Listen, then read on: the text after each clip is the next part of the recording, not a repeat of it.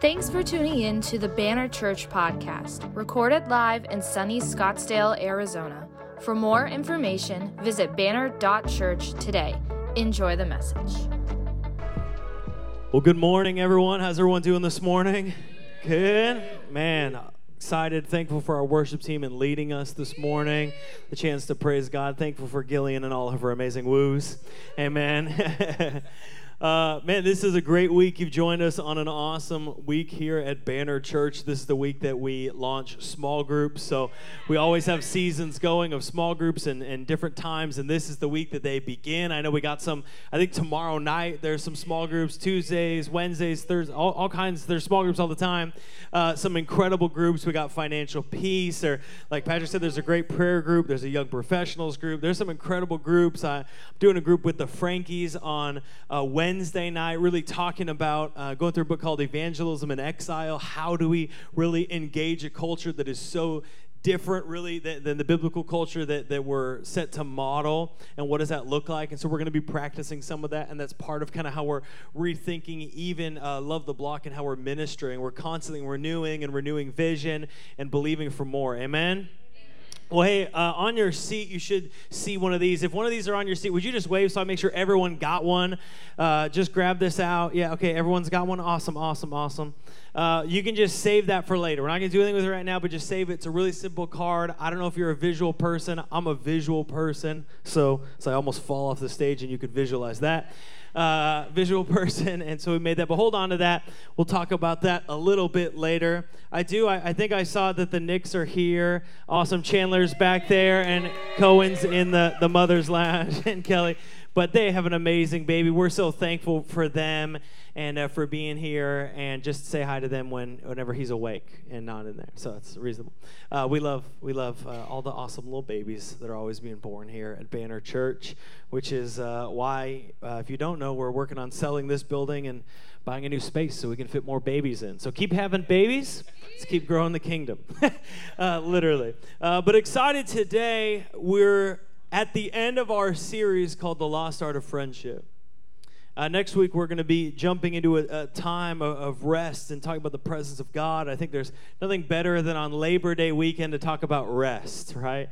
So if you're one of those people, you're like, man, I feel a little exhausted. I think next week is going to bless your life with some encouragement, with some enrichment, and some joy. So be a part of that. But today, we're going to finish our series called The Lost Art of Friendship.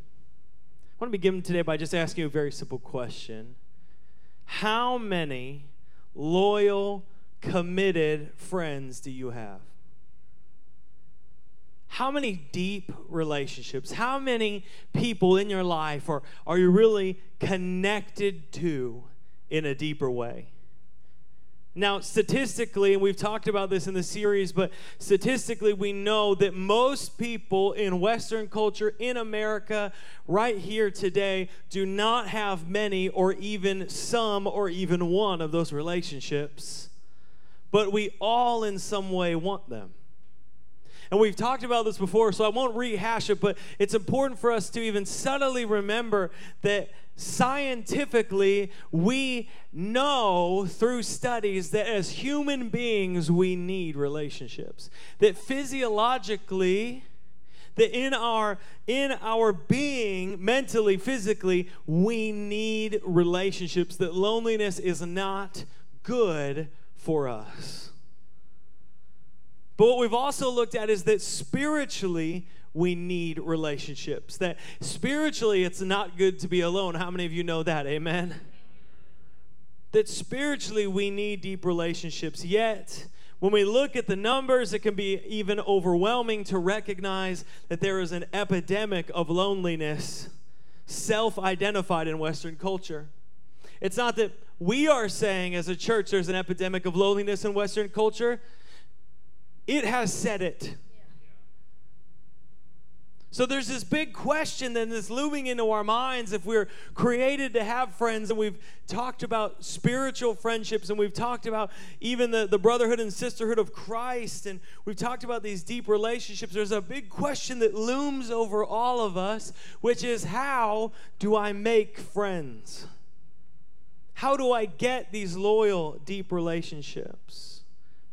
And as someone who pastors in a city where it seems that 90% of the people who are in the city are not from that city, can I tell you this is a very common conversation I have with most people. How can I make friends? Because many of us come from situations and places and life where we lived in one place for a long time, and so we had what's called a closed system of friends. We went to the same school together, or we lived in the same town together, or we went to the same college or the same work. But if you change that system, all of a sudden, maybe I was just good at retaining people and I wasn't as committed at making new friends. I never had to, right? Maybe you went to elementary school with people, or maybe you went to junior high and then high school, and maybe you worked at the same place for 10 years and you just knew people. But now you're somewhere new. And so you're asking yourself the question, how do I actually make friends? And that can seem overwhelming. It can seem like a big rock to push up a big hill. Sometimes you get far, and sometimes it just kind of rolls back and rolls over you.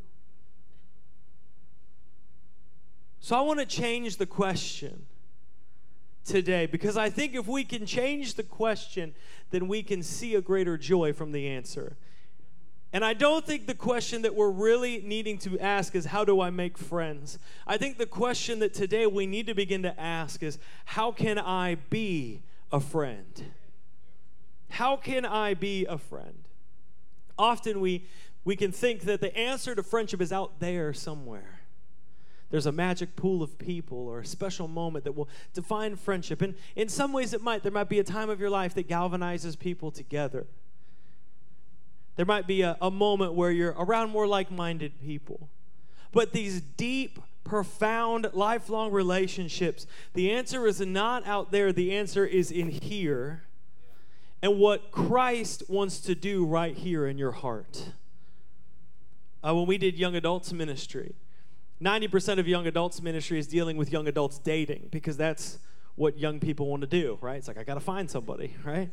And so 90% of young adults is just like having conversations about relationships, and someone being like, I'm really into this person, and you're saying, are you sure? And they're like, yes, and you're like, oh, go for it. Or like people come to you and say, I feel like God's really told me I'm supposed to be with this person. And I'm like, well, has God told them? I don't know. Do you even know their last name? No. We'll start there, right? And so usually in young adults ministry, we would tell people, listen, be the kind of person that the kind of person you want to date wants to date.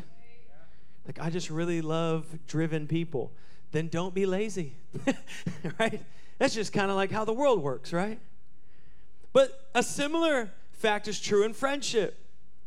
We can want it to begin out there because it's easy to put it in a they or in a group. It's harder to look here, but the reality is the answer to how do I make friends is really, how do I be a good friend? Because when we grow as a friend, we'll grow in friendship. Can I make you a promise today? If you grow today as the kind of person who is a friend, you will not live without friendship. You will always live in a space of having a friend. It might be one friend. There might be a tough season, and that's okay. That's the reality of life sometimes. But there will always be a connection there for you. So if we want great friendships, we have to become great friends. So the question then is, what does it take to be a friend? What does it take to be a friend? And so today I want to look at two famous friends, Jonathan and David. Jonathan and David.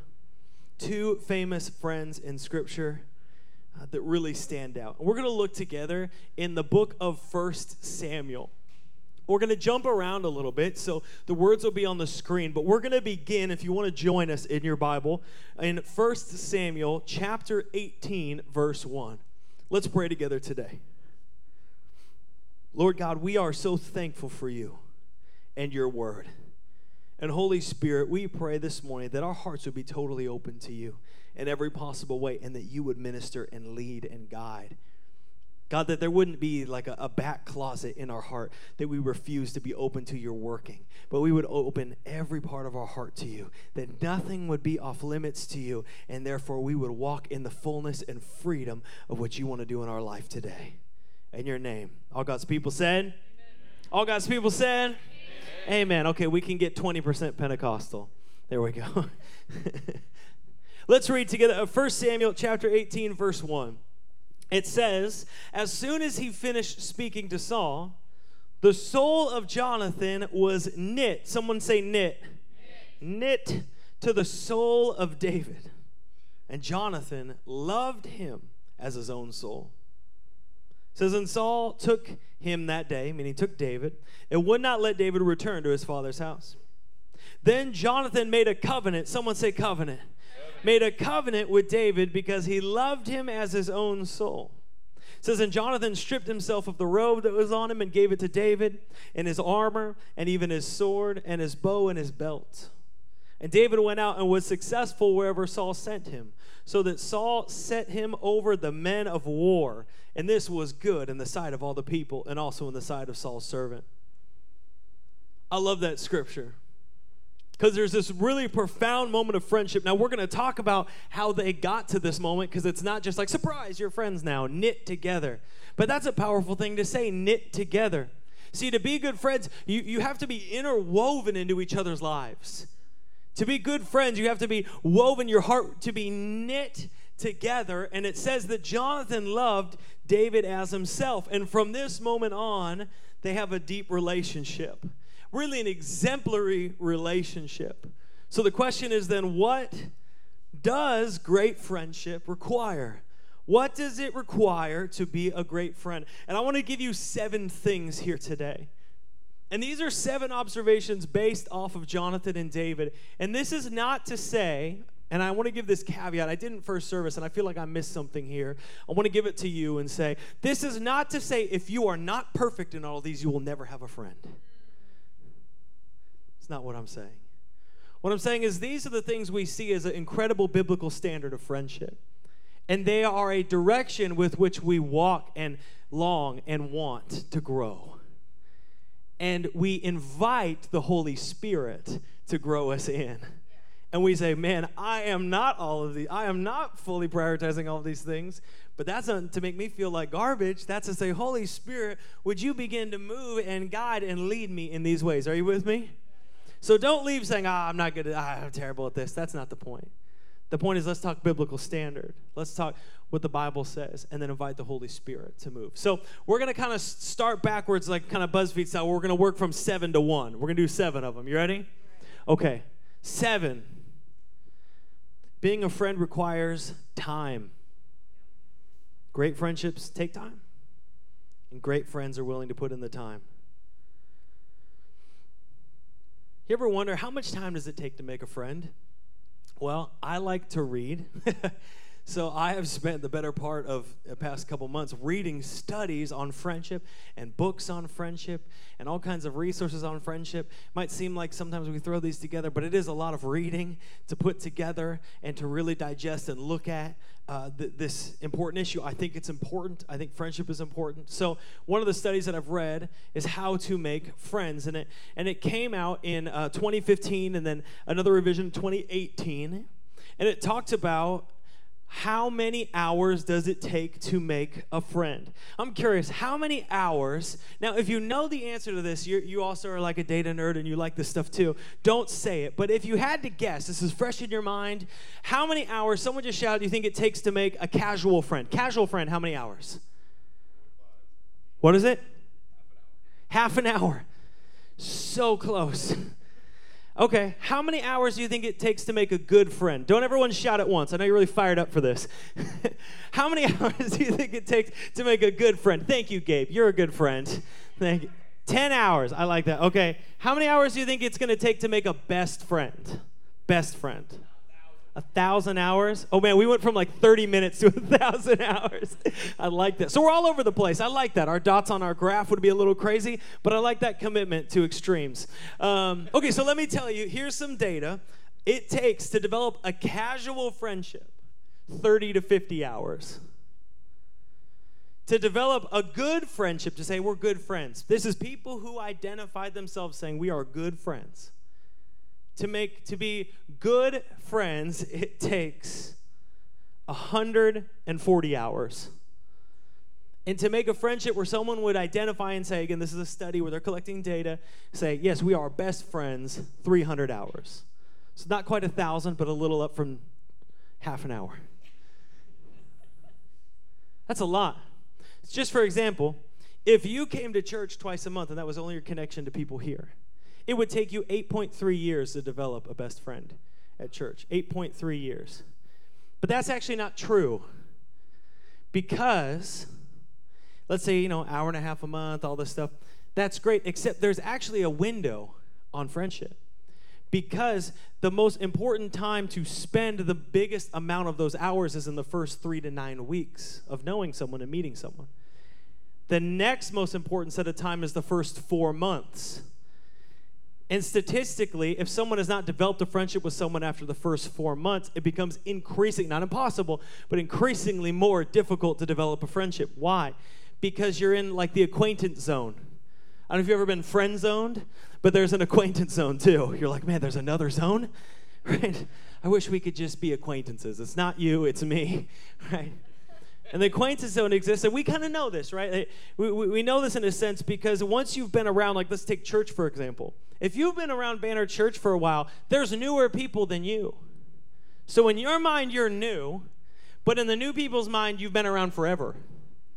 And you've seen people who are 4 months older than you of being a part of church, but you've seen them enough that now it's weird if you ask them what their name is, right? Come on. I work here, right? I'm like, oh my gosh, I forgot a name. I forget names, be honest. Like, we forget names. And that's so awkward, right? I've seen you. People are like, we were in a small group together. We're like, Joey? It's like Karen. Okay, I wasn't even close, right? You never know these days. But that 4 months is really important. Why? Because we get stuck in this space of not allocating time. Which, as we look at the data of friendship, it's not that it's something we cannot overcome. It's just that it takes intentional time. There has to be an intentional choice by the parties involved to make friends once it's been a certain amount of time, because there's a certain level of awkwardness involved. And I say all this to say it takes a lot of time to make friends. But it doesn't just take a lot of time. It takes a lot of intentional time to make friends. It takes intentional time to develop good friendships. In 1 Samuel 16, when Saul, this is before the moment of galvanized friendship that David and Jonathan have, Saul is being overcome by spiritual oppression. So he sends for a harp player to come sing, a worshiper, because we know that there's freedom in worship, amen? And so he sends for a worshiper to come and to sing, and David is chosen, and David comes to play the harp and sing worship so that the spiritual oppression over Saul will leave. It's an incredible scripture, but in 1 Samuel 16:21 it says, David came to Saul and entered his service, and Saul loved him greatly, and he became his armor bearer. And Saul sent to Jesse saying, let David remain in my service, for he's found favor in my sight. So David the shepherd is brought in to the palace as the armor bearer of Saul, meaning he's very close in the palace, which means he's involved in the business and the life of the royal family, which means Jonathan sees him function, right? Jonathan is the son of Saul. So Jonathan gets to see David play the harp. The spiritual oppression would leave Saul. He would be free, and the anointing of David will flow through this place because God was moving upon him in worship and the anointing of singing. And I think that's a powerful image because it's not like 1 Samuel 18, it was like, bang, they're covenant friends forever. Like, he takes his robe off. It's like all of a sudden they have a covenant relationship. Jonathan and David spent time together in a place where the anointing was flowing. Jonathan began to see David work in his anointing and begin to develop a friendship even early on in this space because it takes time. Friends say, I have time for you. I will prioritize spending time with you.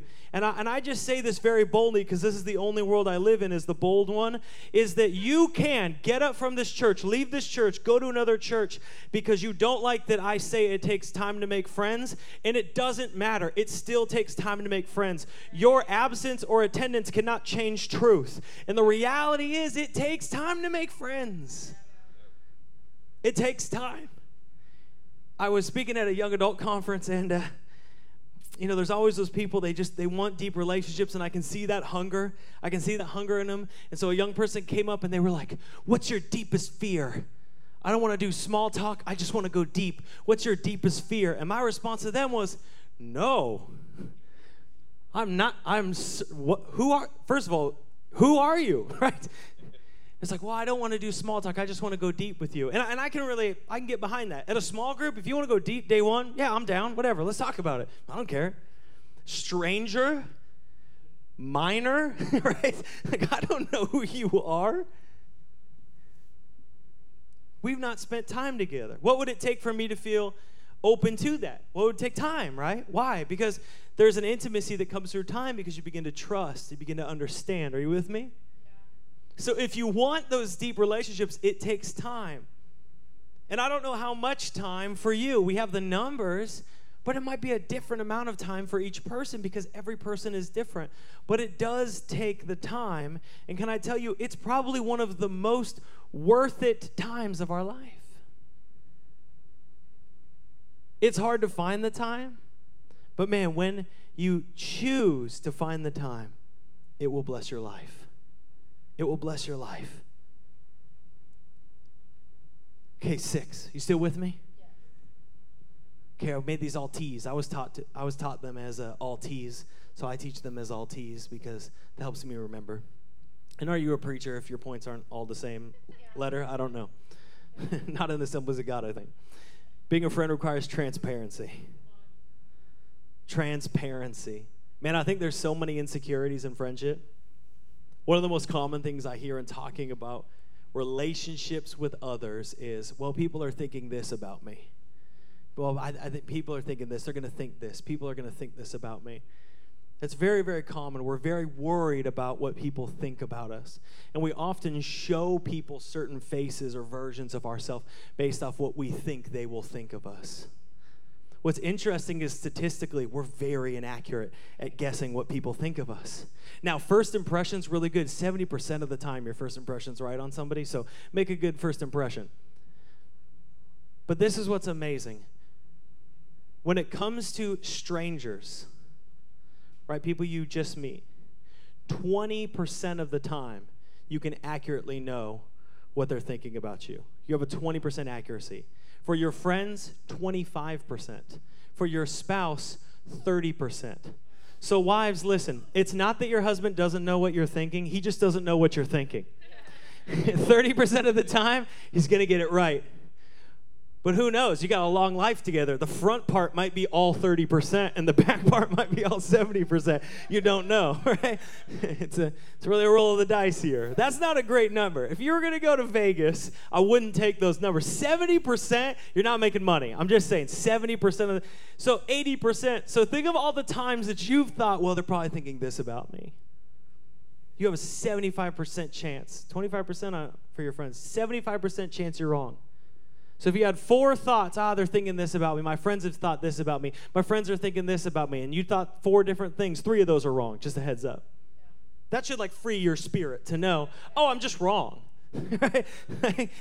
It's not that everyone's judging me. It's not that everyone's thinking about me. It's that I'm thinking everyone's thinking about me. But statistically speaking, they're not. At least thinking what I'm thinking. I don't know, maybe it's worse. You never know, right? But why do I say that? I say that because when we are in this assumption of what people think of us, we pretend like we're something that we're not. We show people something. We show them a face. But here's the reality. People can't be friends with someone who doesn't exist. Are you following me? People cannot be friends with something that doesn't exist. If you show someone that's not really you, they can't really be your friend.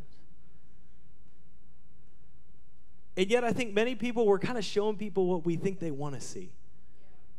At work, at church, on social media. I'm like, here's what people want. But that's not who God made you to be. And yes, he does transform you, right? This is not an excuse for bad behavior. He does transform you. But he transforms you to be all that he created you to be. Are you following me today? Yeah. Some of you need to get set free right now. Because to be a friend, you got to be transparent. You got to show who you really and truly are. You got to tear away those masks. People want authentic relationships. And if we are being inauthentic, we'll never create authentic relationships.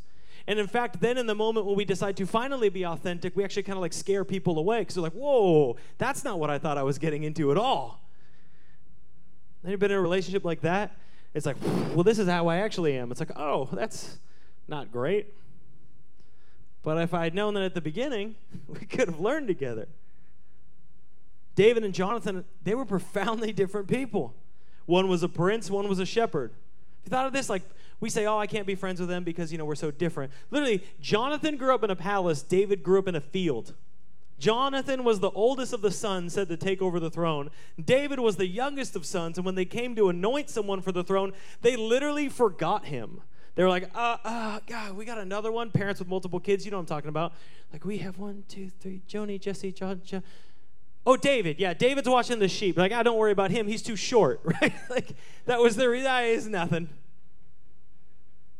Jonathan was part of the tribe of Benjamin. David was part of the tribe of Judah, which isn't a big deal to us, but it was a big deal to them. Jonathan was part of the old regime. David was the new anointed king. Jonathan had his own armor. David had a slingshot. Contrast, right? In fact, when David goes to fight Goliath, I love this portion because, yes, the part where he's like, and kills Goliath is fantastic. And gets the sword and cuts off his head. You kill somebody with their own weapon, you're hardcore, right? I'm just saying. You dome somebody with a rock and then kill them with their own weapon, that's some Jason Bourne of the Bible stuff right there, right? That's like flicking someone in the head with a bullet, stealing their gun, like some spy stuff, right? It's amazing. If that, Jason Bourne's enemies were 9 feet tall giants from hell, right? It's amazing. But what I love is the moment before that. Yes, it galvanizes their friendship. I love the moment before that in 1 Samuel 17:39. Because Saul brings all the armor and he puts it on David, thinking, yes, this is what you should look like. This is what you should be like. This is what you should wear. And David says, no, that's not who I am. In fact, the words he says is, I have not tested this armor. What is he saying there? He's saying, this isn't who I am. Some of us, to be good friends, we need to take off armor that's not really ours and just be who God made us to be. Be who God made you to be. Because when he is who God made him to be, what does he do? He takes out the things he's been trained in and tested in and who God's made him, and he destroys a giant. And people might say, well, that's weird, man. You shouldn't take that. You shouldn't be like that. Except for the fact that that's the very way God made him to be. Amen? And so when Jonathan sees David, he knows exactly who David is. He knows exactly what he's getting. See, great friends don't put up a front. They're who God made them to be. People don't want to be friends with a profile. People don't want to be friends with a brand. People want transparency and authenticity. All right, number 5, being a friend requires triumph. Like I said, David goes out, kills Goliath. Triumph. See, great friends believe for God to move. They believe in greater things through Christ. Life is hard enough. We don't need more Eeyores. We need people who believe for God to move. Right? We need to believe that God is who he says he is, that his promises are fulfilled, and then when God moves, they share the victory. They bring others into the victory. They don't prop themselves up and say, look how amazing I am. They say, come celebrate. Come eat at the table with me. Come rejoice with me. And then when others win, they celebrate. They bring the balloons and the poppers, and they're just excited for them. Being a good friend means being excited when others win and when God moves in their life. I think we all have people, or I hope you have, or you might be able to think of some people that if you had to celebrate right now, you'd call them, right? And then there's some people that if you had to celebrate right now, you wouldn't call them. And it's nothing against them. It's just, there's different kinds of friends. There's those people that, man, they celebrate with you. Can I tell you, if you're someone who celebrates people, that's a great way to begin a friendship. I love this in Jonathan and David. Jonathan, he's a warrior. Tells us even before this that Jonathan goes up with his armor bearer and kills 20 men. Kills 20 Philistines.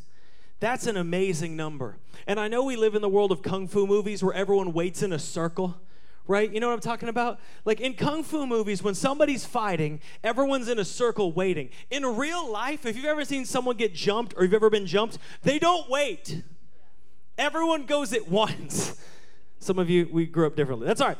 They all go at one time, right? They all go at one time. No one's standing around like waiting for their turn to take on Jackie Chan with the ladder, right? Everyone goes at one time. If you go up to fight 20 dudes with swords, guess what you're fighting? 20 swords. That's a miracle. I say all that to say that Jonathan is doing something profound and God is moving through him. Y'all still with me? I know it's warm, but we're moving, right? So when David goes out and slays Goliath with the giant with a sling, with a rock, and cuts off his own head, he comes back in to celebrations. But look at what happens. 1 Samuel 18, verse 6. This is right before their friendship is confirmed. It says, as they were coming home, when David returned from striking down the Philistine, the women came out of all the cities of Israel singing and dancing to meet King Saul with tambourines, with songs of joy and musical instruments. And the women sang to one another as they celebrated, Saul has struck down his thousands and David his tens of thousands.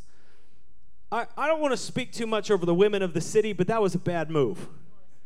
I'm just saying, that's a bad move. You put my boy in a tough situation. Because if you come out and someone's king and you start singing that another dude is better than the king, that guy's screwed, right? You've all read enough history to know how succession works, right? So Saul is radically angry and insecure, but in contrast, Jonathan is inspired to deeper friendship. Is that interesting? We all know somebody who gets upset when others win. Come on.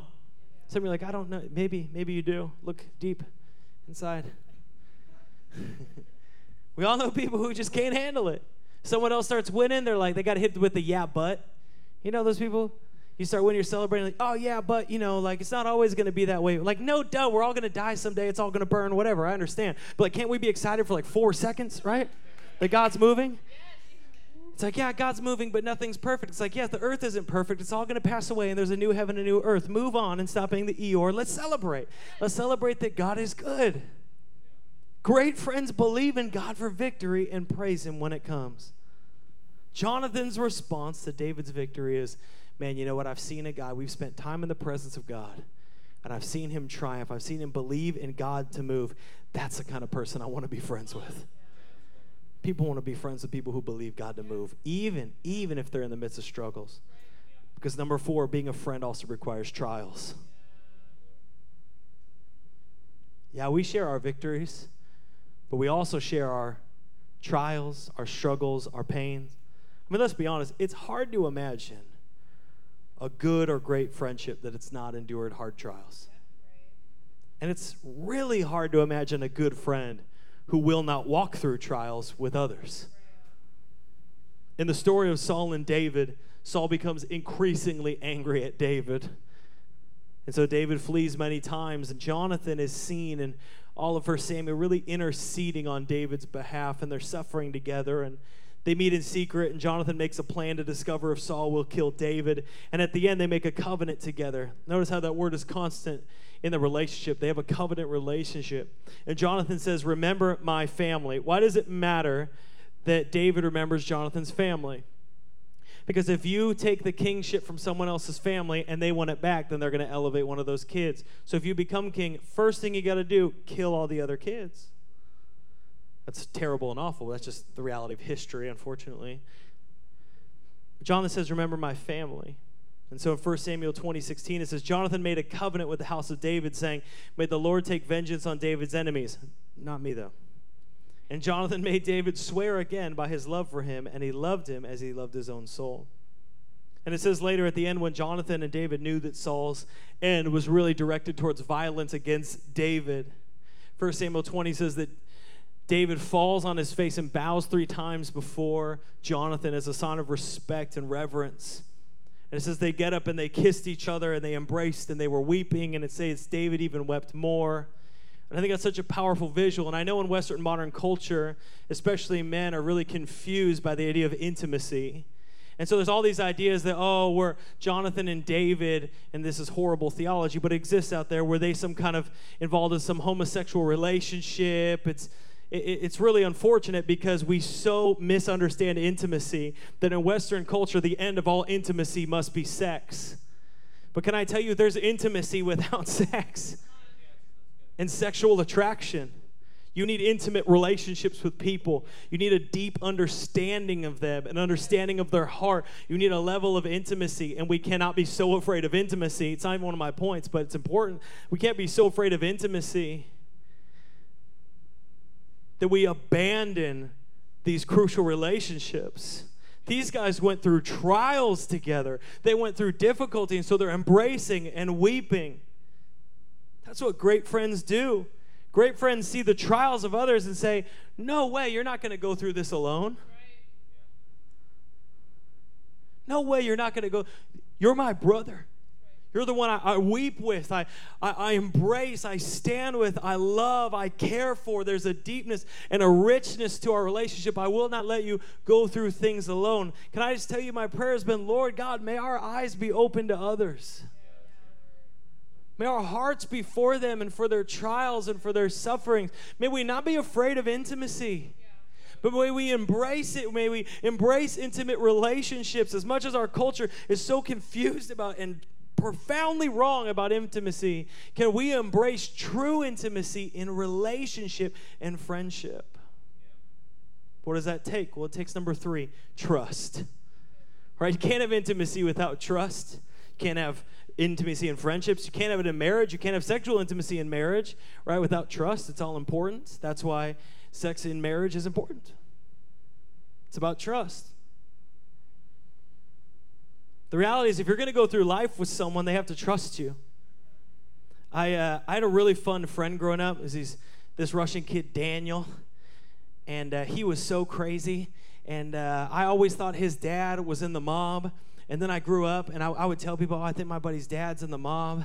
And it turns out he was actually in the mob and went to jail for being in the mob. And so I felt very, very vindicated in that, but also sad for him. But this kid was absolutely wild. And I remember being young, and my parents, you know, parents when you're not sure about your kid's friends, right? They were rightfully not sure about him, right? And he was like a crazy kid, and if you wanted to do something wild, he'd always be there, and he'd always be up to no good, but like a lot of fun. And when I was a kid, that's what I wanted, to be up to no good and be a lot of fun. Pretty much through most of my young adulthood. Then I learned I could rally people towards Jesus. Anyways, not important, different story. But I noticed something as we got farther in life and as I began to walk more closely with the Lord, is that we were good friends, and yet when I needed someone I could absolutely count on, I wouldn't go to him. I can ask why I was like, why is that? We're good friends, we hang out all the time, but how come I can't count on him?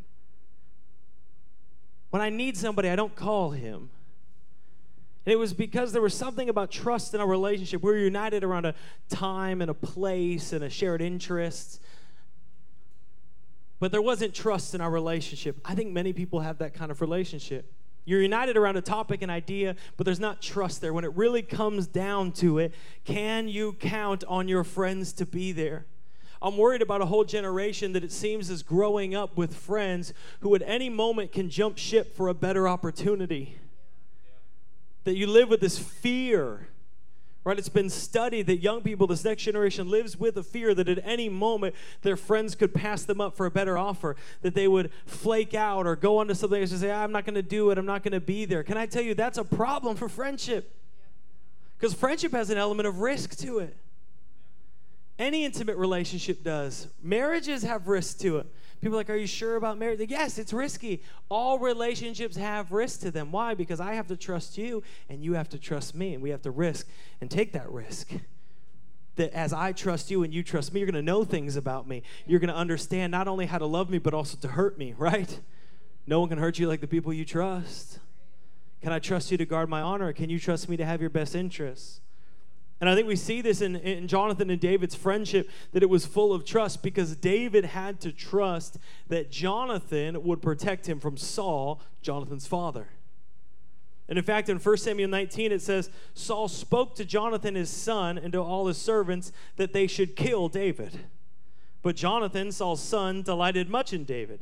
And Jonathan told David, Saul, my father, seeks to kill you. Therefore, be on your guard in the morning. Stay in a secret place and hide yourself, and I will go out and stand beside my father in a field where you are, and I will speak to my father about you. And if I learn anything, I'll tell you. That's a risk. Because Jonathan could be killed for that, for essentially treason, helping the enemy of the king. But it was his friend. And at the same time, Jonathan had to trust that David would uphold his commitment to Jonathan's family.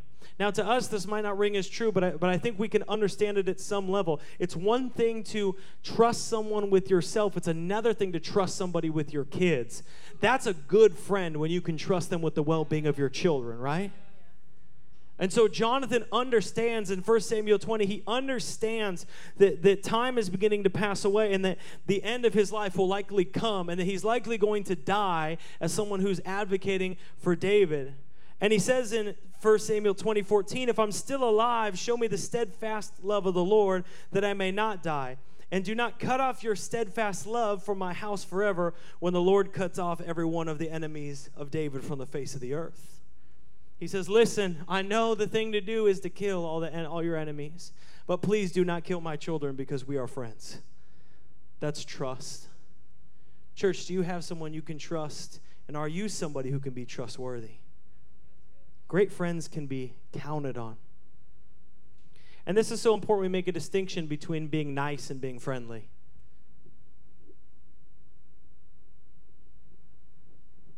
How many of you know there's a difference between being nice and being friendly? See, being nice is you say nice things. You're a nice person. You're kind. You're welcoming. Maybe even generous. You're just a kind person. And to be a friend, you have to be kind. But you can be nice and also be flaky. You can be nice and also be non-committal. Right? You can be nice and still be closed off. You can be nice and still have people not be able to count on you. See, being friendly is different. Because if I told you, hey, I saw your girl over there. Oh, she was just being nice to some guy. And I said, hey, I saw your girl over there. She was getting friendly with some guy. Those are different words. Right? Why? Because friendly has relational intent. To be a friend, we have to be able to trust each other, which means if you said you would be there, be there. Mind-blowing. If you said you would do it, do it. If a better offer comes along that sounds more interesting, but you've already committed to your friend, guess what you should do? Honor your commitment. Be there. Be a part of it. Be a part of it. Sometimes it's hard. Sometimes it's tough. I've been trying to meet with somebody for a while in the church and get together, and we're friends, and we're trying to hang out. We finally got a day, and we met together, and we were getting ready to hang out. Someone called me, and they said, hey, man, I have these courtside tickets, and I want you to come with me. It's totally for free. And I was like, when is it? He said, it's tonight. And I said, let me pray about it. And immediately, obviously, I just was like, God, this is a great opportunity, but you know what? I told my friend that I would be there. And I know this is small, and I know they would say, hey, don't worry about it. You should just go. But it's not about what they say. It's about what it says about me. I said, you know what, man, I know you're going to bless somebody with that. And I went and had coffee with my friend. And that's not to boast myself up, because I got other examples that go the other way, if I'm going to be honest. But I'm here to say we got to be the kind of people that can be counted on. Number 2, being a friend requires thoughtfulness. Thoughtfulness. Any of you guys have those friends who are just so thoughtful? I have a couple friends like this who it's like I'm trying to beat them to the punch at being thoughtful. Like, you know those people who just think ahead? Some of you know these people. Like, you are thinking of something, a way to bless them, and they like show up to your door with it embroidered, right? Like, there's just these people that are so far ahead of you. You like don't want them to go out of town because they'll buy you a cool gift, and then you know next time you go out of town, you're going to forget to buy them a gift. You know what I'm talking about, right? Like, they're always thinking of you. They're always there. They're like, I love those kinds of people, and can we be honest? We love being friends with those kind of people. The kind of people that just love to bless others, that are always thinking of others, that are not selfish. In 1 Samuel 20:17, like I said, when things are coming to the end, it says Jonathan had David reaffirm his oath out of love for him because he loved him as he loved himself. If that sounds familiar to you, it's because you might have read in the Gospels when Jesus is asked, what's the greatest commandment? And Jesus says, love the Lord your God with all your heart, your soul, your mind. He says the second is to love your neighbor as yourself. There's something about loving others as yourself. And Jesus in John 15:12 says, this is my commandment, that you love one another as I have loved you. Greater love has none than this, that someone lay down his life for his friend. See, thoughtful friends think of the needs of others.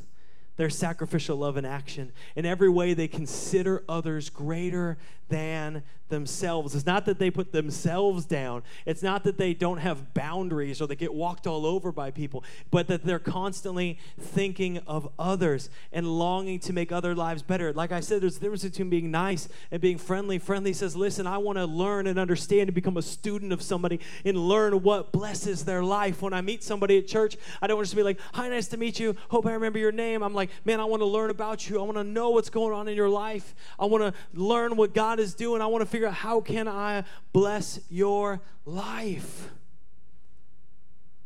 Great friends don't say, oh, why do I have to serve people around me? They say, how can I bless people around me? How can I serve people around me? Imagine asking someone in your life this week, how can I bless you? Maybe this week you don't have the time to set up a coffee appointment or to get together and have dinner with somebody or go to the park or whatever it might be in your life. But you might have 5 minutes you could just call somebody and say, hey, man, how can I bless your life today? And it might be as simple as, man, I felt frustrated today. I felt discouraged today. Could you pray for me? Yeah. That's thoughtfulness. That's thoughtfulness. Don't you want to be friends with someone who's thoughtful? Right? So we got to be thoughtful friends. And finally, and most importantly, being a friend requires the Trinity: Father, Son, and the Holy Spirit. Band, you guys can come up. This is because great friends are the kind of people that point others to God. They place God at the center of the relationship. Can you have friendship without God? Yes, you can. So if you're here, you're not a believer, like, well, this is kind of offensive. Are you saying I don't have any friends? No, I'm not saying that at all. Just like you can have marriage without God. Like you can get married and not have God in that ceremony or whatever you might have. But when we look at biblical friendship, biblical marriage, when we look at these things, we're examining covenant relationship. To have covenants, you have to have God. Are you with me? To have covenant, you have to have God. To be secured in the covenant of God, you have to have God at the center of the relationship. We need the love of the Father. We need the friendship of Jesus. And we need the wisdom of the Holy Spirit at work in our relationship. And the beautiful thing is that great friends spur each other toward God. Listen, we're not just here to meet some people in some neat social club. It's not that neat, and it's too early in the morning, for me at least. We're here to see the kingdom of God advance. We're here to see lives transformed. We're here to see chains be broken. We're here to see hearts renewed and lives restored. We're here to say, your kingdom come. Your will be done on earth as it is in heaven, in my relationships as it is in heavenly relationships. We can connect on sports and on games and on schools and jobs and hiking and all kinds of fun stuff, and I think they're fantastic, but the deepest connection is a kingdom connection. And can I tell you, if you want to be a person who's an attractive friend, be known as somebody who loves others towards their God-given potential. You're not like mean-spirited, calling things out on people all the time. You're just encouraging and guiding and love people towards what God has made them to be. Those are the people. When I encounter people who love others towards Christ, I encounter people with friends. And that's the friend we all need, is that deep relationship that looks at your heart and says, I love you so much, I will sacrifice what it takes so that you might grow into all God has for you. And then your friend looks at you and says, I love you so much that I will sacrifice what it takes so that you could grow into all that God has for you. And you both say, amen. Amen.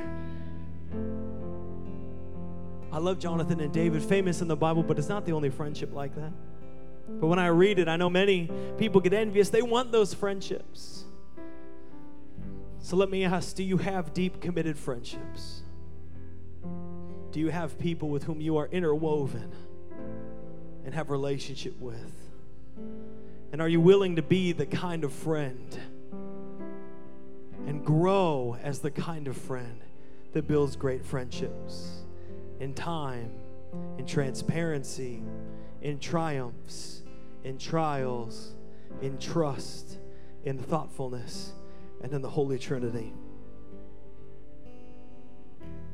If that's what you want, I really believe in moments today, church. I believe in moments. Because there's something about making a choice and really even putting our posture in alignment with what God's doing in our heart that I think is so important. You know, when God leads Israel across the Jordan, what does he do? He has them set up a monument. There's a moment there. God is a God of moments. And today, we made these little cards to be a very simple but important moment in our life. We could have written anything on this card, but I think what we wrote is important. I will be a friend. And I'm going to invite you, just grab that card if you would. Just hold it in your hand. See, this is not an altar call or a response like, come forward if you don't have any friends. That would not be great, right? I mean, you might respond. You might be that desperate, and God bless you if you are, because God will honor that. But I think, again, it's right here. It's in our heart to say, I will be a friend. It's a personal commitment. And then it's trusting that as the Holy Spirit guides us and grows us and sanctifies us, that he'll build relationships through us and in us. So see, first service, people did this. They just wrote their name. And they put it up here. Why up here? Because we as a church need to be united. We're the body. We do too many things alone in our own head with our eyes closed. Friendship is a thing we do together. And so today I'm going to invite you in just a moment to write your name on that. If you're willing to say, God, lead me to be a friend. And in just a moment, we're going to come up and just thumbtack them up there so we can say and pray together, God, grow us together as friends. Would you just bow your heads with me in this moment? First and foremost, with your head bowed and your eye closed, this is the part you're doing, you and Jesus. The next part is us together. This part's you and Jesus right now. If you're here and you're hearing about friendship and you're hearing about this friendship rooted in God, but you do not have a friendship with Jesus Christ, can I tell you that today Jesus is here to be your Lord and Savior and to be your friend? He says, I no longer call you my servants, I call you my friends. Jesus longs for a friendship with you.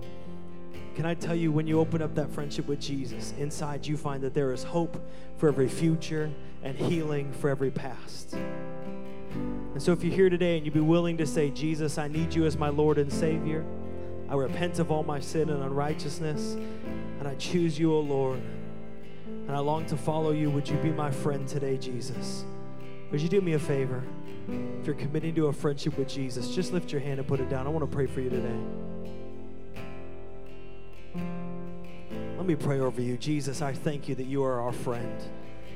I thank you that if anyone is in Christ, he's a new creation. The old is gone, the new has come. God, that you cover us with your blood so that our sin right now, as we repent it before you, as we lay it down before you, it is covered by your death. And God, you invite us right now, everyone, every single one, into the resurrection of life. And so those who said, Jesus, I long for you as my friend, I pray right now by the power of the Holy Spirit that you would reveal the depths and riches of your love to them, that they would know that they are secured in you, mighty God. Mighty God. Take this card. This is a personal commitment and just a great step for our heart. And if you're like me and you're saying, I'll be a friend. Not I'm perfect at all these things, but I'm willing to say, Jesus, begin to do a work. Help me to grow in time, transparency, triumphs, trials, trust, thoughtfulness, and even in my relationship with you, mighty God. Would you do me a favor? Just write your name right here as the band plays.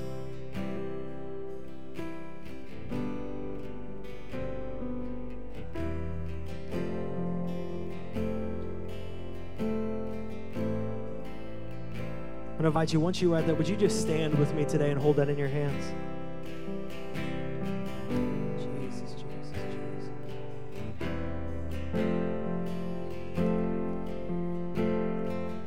So I'm going to invite you to do this morning as we close. as the band plays over you and worships over you and invites the Spirit to move, I just want you to take this card and pray very simply, Jesus, help me to be a friend. Guide me, lead me. For some of you, heal me. You have some friendship hurt and pain, whatever it might be. Take a moment, you and Jesus right now. And then when you feel like you've had that moment with him and you're ready to step into saying and committing, I'll be a friend, then all I want you to do while the worship team's playing is take this card, come over here. You can watch me do this. There's this little cup. Take one of these. Just pin it right there. Go back and worship. Let me pray. God, I pray right now, move upon our hearts. Holy Spirit, stir us up. God, help us as a church even right now. We say, we commit that we will be friends. And God, I pray by the power of the Holy Spirit that you would develop deep friendships here in this church like never before. In Jesus' name, amen. Thank you for listening to the Banner Church podcast. We hope this message was impactful for you. Check the episode notes to visit our website, follow us on social media, and subscribe to our podcast. We'll see you again next week.